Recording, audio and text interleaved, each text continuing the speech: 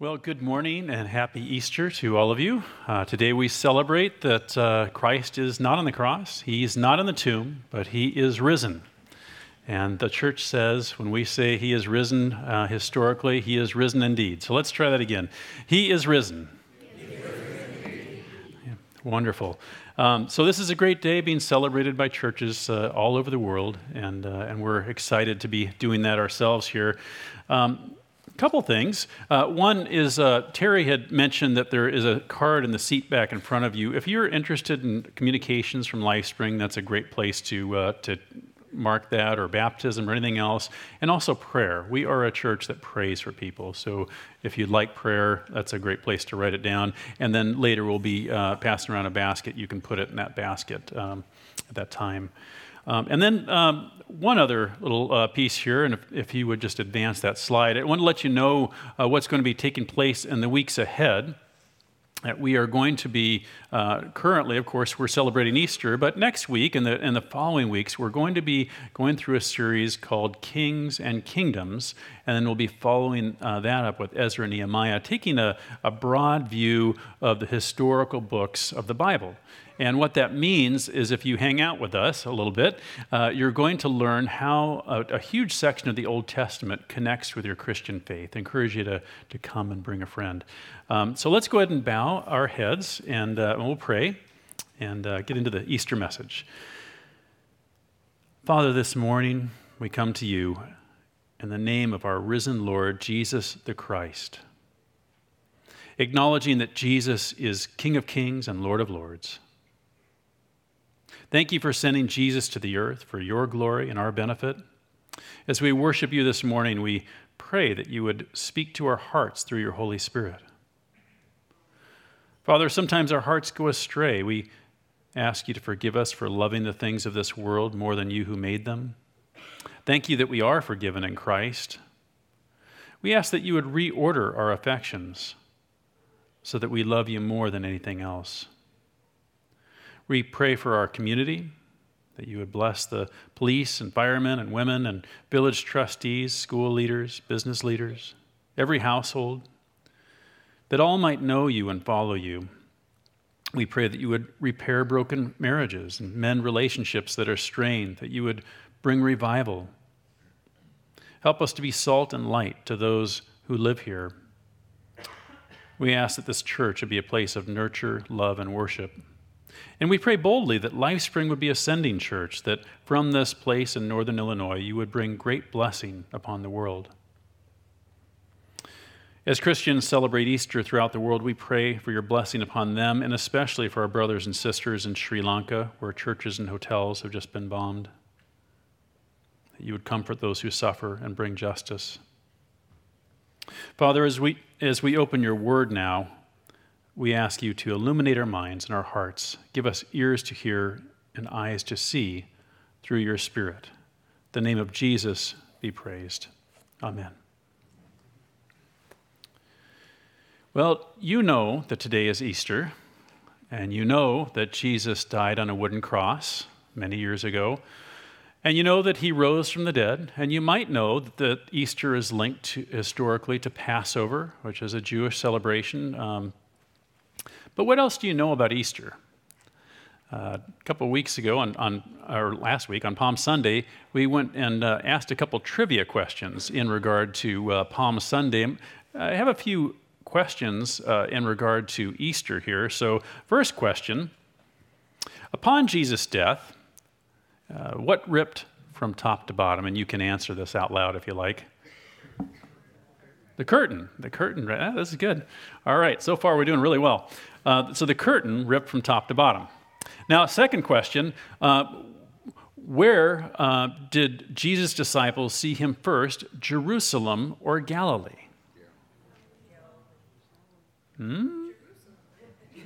Jerusalem. All right, guys. So here's the deal on this particular one. Matthew has a very short account of what took place, and so he skips over a lot of stuff and summarizes to make his point. But if you read the longer accounts, like Luke, we'll find out that first Jesus actually was in and around Jerusalem, then the disciples met him in Galilee, and then he sent them to Jerusalem again. Trick question. All right, let's see if you get number 3. So when did Jesus ascend into heaven? And we'll just say, how many days after Jesus' resurrection did he ascend into heaven? Yeah, you're all nervous, aren't you? Let's try it again. Okay, loud. Whoever's loudest wins. 40. Okay, 40. Yeah, 40 is good. And, okay, so this also is just a tiny trick question. So let's go to the next. Yeah, we got it. So when did the Holy Spirit come to Christians? Was it in the Old Testament, when Jesus was resurrected, or 50 days after Jesus' resurrection? 50 days. Yeah, that's right. I got a couple of 50 days. So the Holy Spirit did come upon people in the Old Testament, but came upon them definitively and lastingly in the New Testament. And it was 10 days after Jesus ascended to heaven, or 50 days after his resurrection. That's why we call that day Pentecost. It means 50 days. All right, cool. Well, this is great. I'll have to do this again sometime.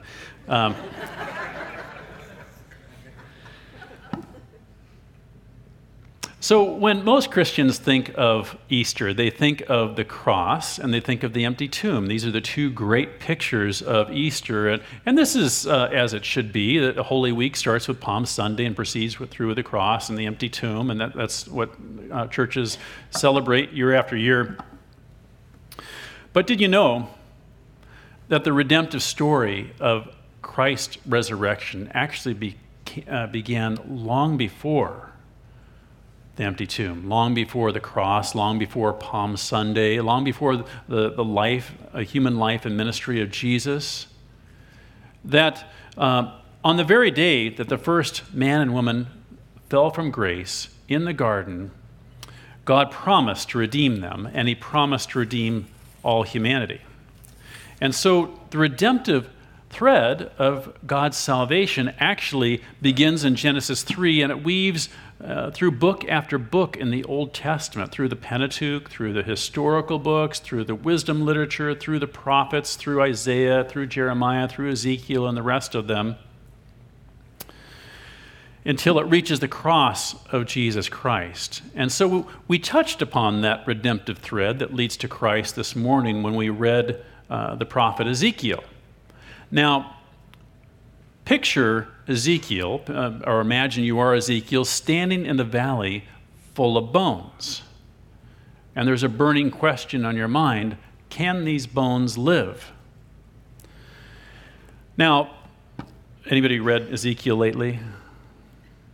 Not a lot of you. So if you were to start reading the book of Ezekiel and you read chapter after chapter after chapter, you might become quite depressed with those first 36 chapters, because it's depressing. It is the story of God saying, Israel, you're unfaithful, and I'm going to judge you, and I'm going to judge the nations surrounding you. And by the time you get through those 36 chapters, you're like, oh, something's got to happen here.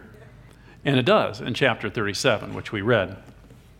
So Ezekiel actually experienced all of this, and so it's even weightier on him. And so suffering, captivity, torture, death. Finally, Ezekiel's in this valley of dry bones, and the situation for God's people is desperate.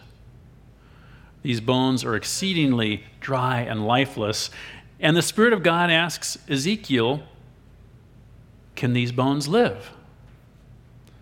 Ezekiel looks on this valley of death, and he goes, oh, Lord God, you know.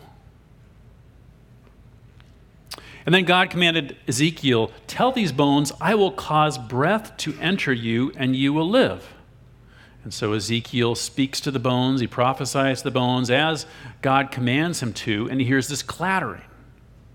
And the bones are coming together, bone on bone, and they're standing assembled, they're reconstituted, and then God breathes life into them, and they're reanimated, and there are the people of God, reconstituted, reanimated. God has breathed life into this valley of dry bones. Well, why do I tell this story? So, first of all, and you're like, on Easter Sunday, dry bones, I don't know, Cabot, is this a good idea or not? This is the thread of redemption that weaves through the Old Testament that I was describing up to the cross. So that's one reason why I tell the story, but the second, probably more importantly, is because the Valley of Dry Bones might also be part of your story.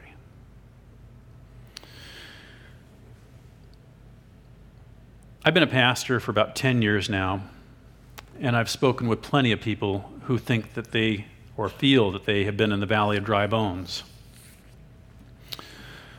A woman who came to me with alcohol and drug addictions wearing a probationary bracelet. A man with a verbally abusive wife, struggling with his own addictions, learning to love his gay son. An older man on his own, rejected by his family. A young woman with a son and an abusive boyfriend. A homeless woman with no place to go.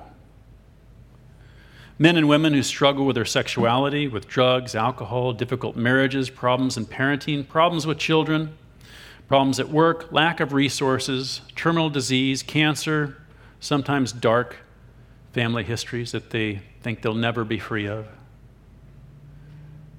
And it's the Valley of Dry Bones. And people want to know, will God breathe life into my situation? Can these bones live? Have you been in that valley, or do you know someone who's there maybe right now? So the Easter story offers us some compelling reasons to be able to answer that question with a yes. God can and will breathe life into this lifeless situation, and we're going to look at the answer to that through these pictures of Easter, the cross and the empty tomb. So first, the cross. If ever there was a picture that seemed like the Valley of Dry Bones, it was the cross of Jesus Christ. Jesus, God incarnate, embodiment of love and truth, mocked, tortured, and killed. Valley of Dry Bones. Matthew 27:50 tells us that in the end, Jesus yielded his spirit. That at that moment that he yielded his spirit, the earth shook, the temple was torn in two, that saints came out of their graves. A Roman centurion bore witness that Jesus was the Son of God. There were signs of redemption in this valley of death. But the image of the torn curtain is intriguing, and that's where we're going to spend some time here. There are other things that we could focus on, but when Jesus yielded his spirit, the temple curtain tore in two from top to bottom. This is really significant. So what's the significance? Well, this curtain that tore from top to bottom was the curtain that separated the holy place from the most holy place. And the most holy place, or the Holy of Holies, was the place where God was said to dwell. So the temple and the curtain was the veil and the separation between God and humanity. It was a separator. And no one could enter the Holy of Holies except for the high priest once a year and with blood. And if you were to go around the 40 or so acre temple complex, there is a succeeding circle of rings on where people could go. There were places where anybody could go, places where no one except Jews could go, places where no one except men could go, places where no one except priests could go, the place where only God could go, and that was the Holy of Holies. And so the curtain between the holy place and Holy of Holies was massive. It was really, really big. And reading an excerpt from a 2014 article, Israel Today, I'm sure you've been reading that lately, some women were trying to recreate this curtain. It gives you an idea of the size and immensity of this project. So this is an excerpt from that article. The size of the veil itself, measuring 20 meters high, 10 meters wide, and 10 centimeters thick, is a project of immense complexity in of itself. So we're talking 20 meters high, over 60 feet high, over 30 feet wide, 4 inches thick. It's a big curtain. The making of the veil is therefore going to be a long learning process of trial and error. One of the more unique challenges is to weave the faces of the cherubim so that it is an eagle face on one side and a bull's face on the other side. Another aforementioned production of exotic colors needed for the veil. While the project is beset by seemingly insurmountable obstacles already in its infancy, the women believed they were able to produce a veil that will pass the scrutiny of the rabbis. So the curtain's huge, it's massive, it's thick, it's big, and for it to be ripped from top to bottom is no small thing. This is a very large separator between God and man. And the rending of the curtain and the death of Jesus on the cross were somehow connected. How? How are those two things connected? Well, the best explanation on how the cross and curtain were connected and why God tore the curtain, I believe, comes from the Bible itself, from the book of Hebrews. Hebrews 10:19 through 20 reads, "Therefore, brothers, since we have boldness to enter the sanctuary through the blood of Jesus by the new and living way he has opened for us through the curtain that is his flesh." In other words, we're entering the Holy of Holies into the presence of God through the blood of Jesus. So if we remember this redemptive thread that we're talking about, we might say, what is God redeeming us from? And if I were to ask you, what is God redeeming us from? You might say evil, sin, death, all those sorts of things. But those are related to one huge, big problem, that we are separated from God. We are creatures made to be in relationship with God, but we've been separated from God. It's a big problem that causes a lot of other problems in our lives. Because of our sin, we've been separated from God, but we're made to be in a relationship with him. So being separated with God, we try to satisfy ourselves with other things that God has made. And so we try and satisfy ourselves with food and clothing and relationships with other people and job satisfaction and children and parents. And we try to satisfy ourselves wholly with those things, but in the end, they're not enough. And you might know, if you're a shopper, you go into the shopping mall and you get satisfaction. You go buy something and everything feels great for a little while. And then that kind of calms down and you got to go do it again. And that's sort of our satisfaction in created things. We're meant to be satisfied wholly by God, but we're separated from God. We can only satisfy ourselves by the stuff God has made. And so if you see the problem, satisfaction or separation from God means that we must be satisfied by creation alone, but we were made for more. You and I were made for more than that. And so God made us for himself, but we couldn't be with him, and so that curtain separating us from God had to be torn. It had to be. And it was torn by whom? It was torn from top to bottom. It was torn by God himself. But it was torn not because that temple curtain was physically torn. That was just indicating a greater truth, that God would tear the separation between himself and us by allowing all of our sins to be laid on Jesus. And as Hebrew notes, Jesus' body is the true curtain of separation that was torn. That's what enables us to pass into the Holy of Holies, into God's presence, and have a relationship with him. And so, as Hebrews says, we can now boldly enter the sanctuary where no one's been allowed, through the blood of Jesus, by a new and living way he has opened for us through the curtain that is his flesh. By the way, if you are interested in the Old Testament and you've struggled to read through it, it is a hard book to read because it's highly contextualized and there are different parts that are difficult. The book of Hebrews is much shorter, and it is the best commentary on the Old Testament, bar none. So I encourage you to dive into that if you want to learn more. But hang on to this. The cross ended the separation between God and people through the blood of Jesus. We can now be together with God. That's a main point we need to hang on to. Cross ended the separation between God and us, so we can be in God's presence in relationship with him. Okay, so we said there's a second picture, and that's the picture of the empty tomb. Now, Matthew's account, we already noted, is a little punchy. It's tight, it's condensed, it makes certain points, it doesn't give us all the details.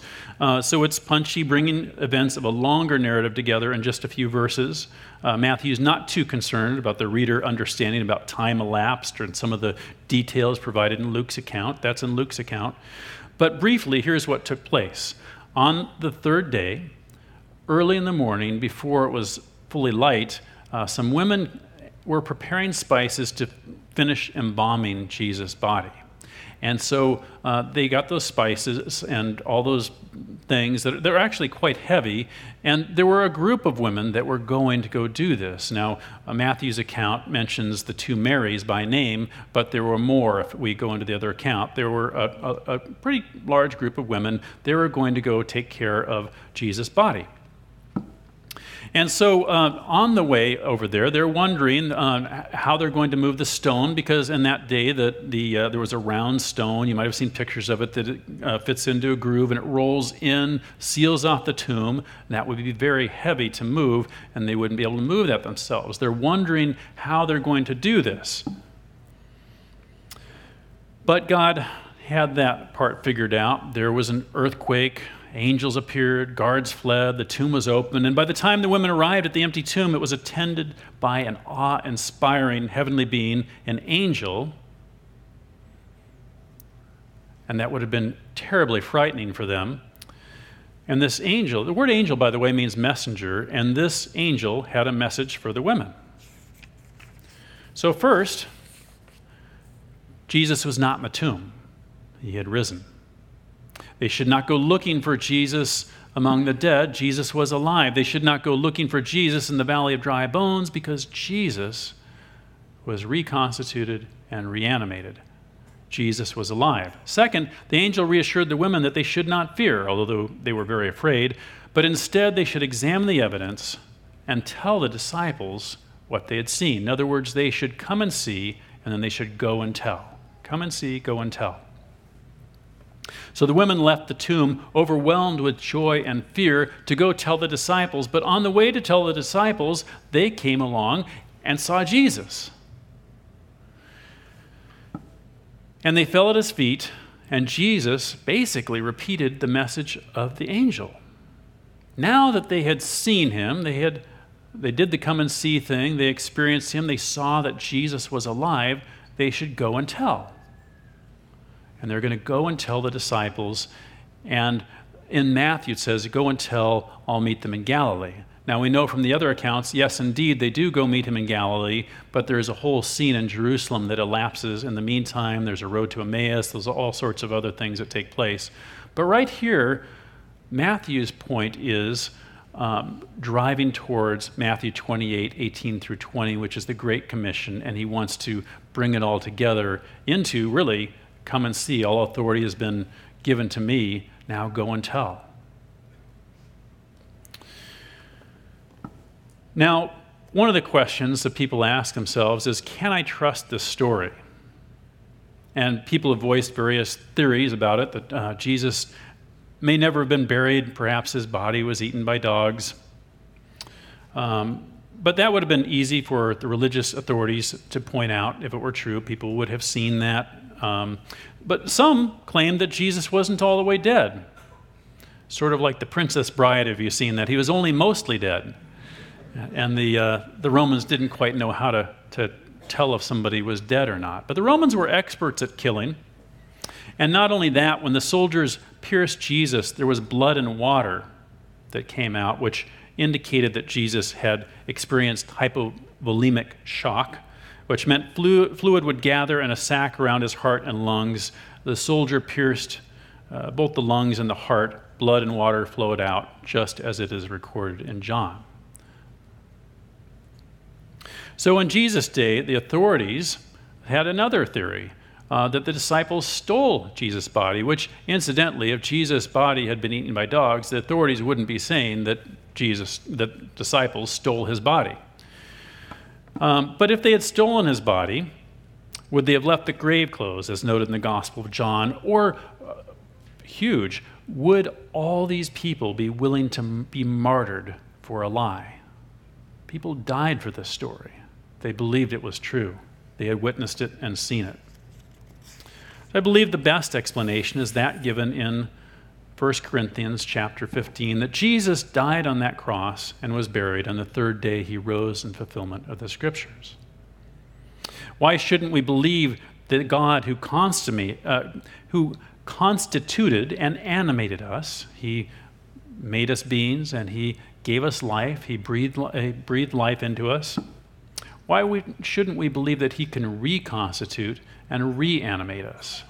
Why shouldn't we believe that the God who made us out of clay and breathed life into us actually would bring us back to life and breathe life back into us?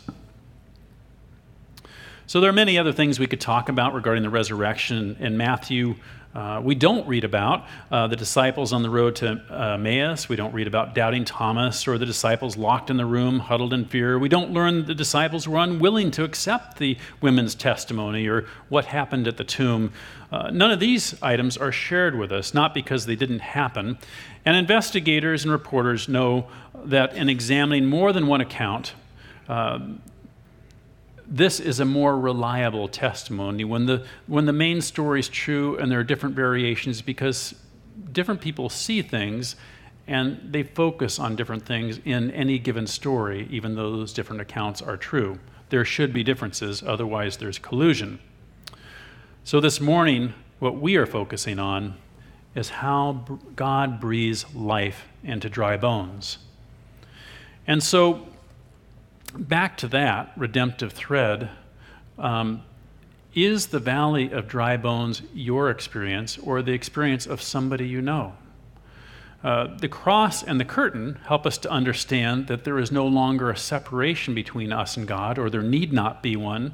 The empty tomb helps us to understand that for Christians, death is not the end.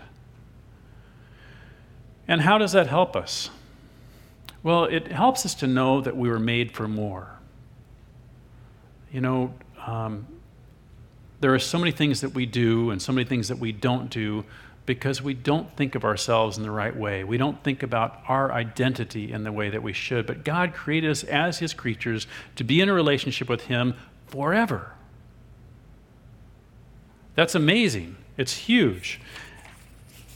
And it doesn't mean that our struggles aren't real, but it does mean that God meets us in our struggles. And it also means that who we are depends upon whose we are. That our identity is rooted in our sense of belonging. And if we think we're nothing, which some of us might, then that is going to lead us into destructive behavior. Or if we think we're everything, which some of us might, that also will lead us into destructive behavior. But if we think that God is everything, that we belong to him, that provides a foundation for every other point in our life. Who we are depends upon whose we are.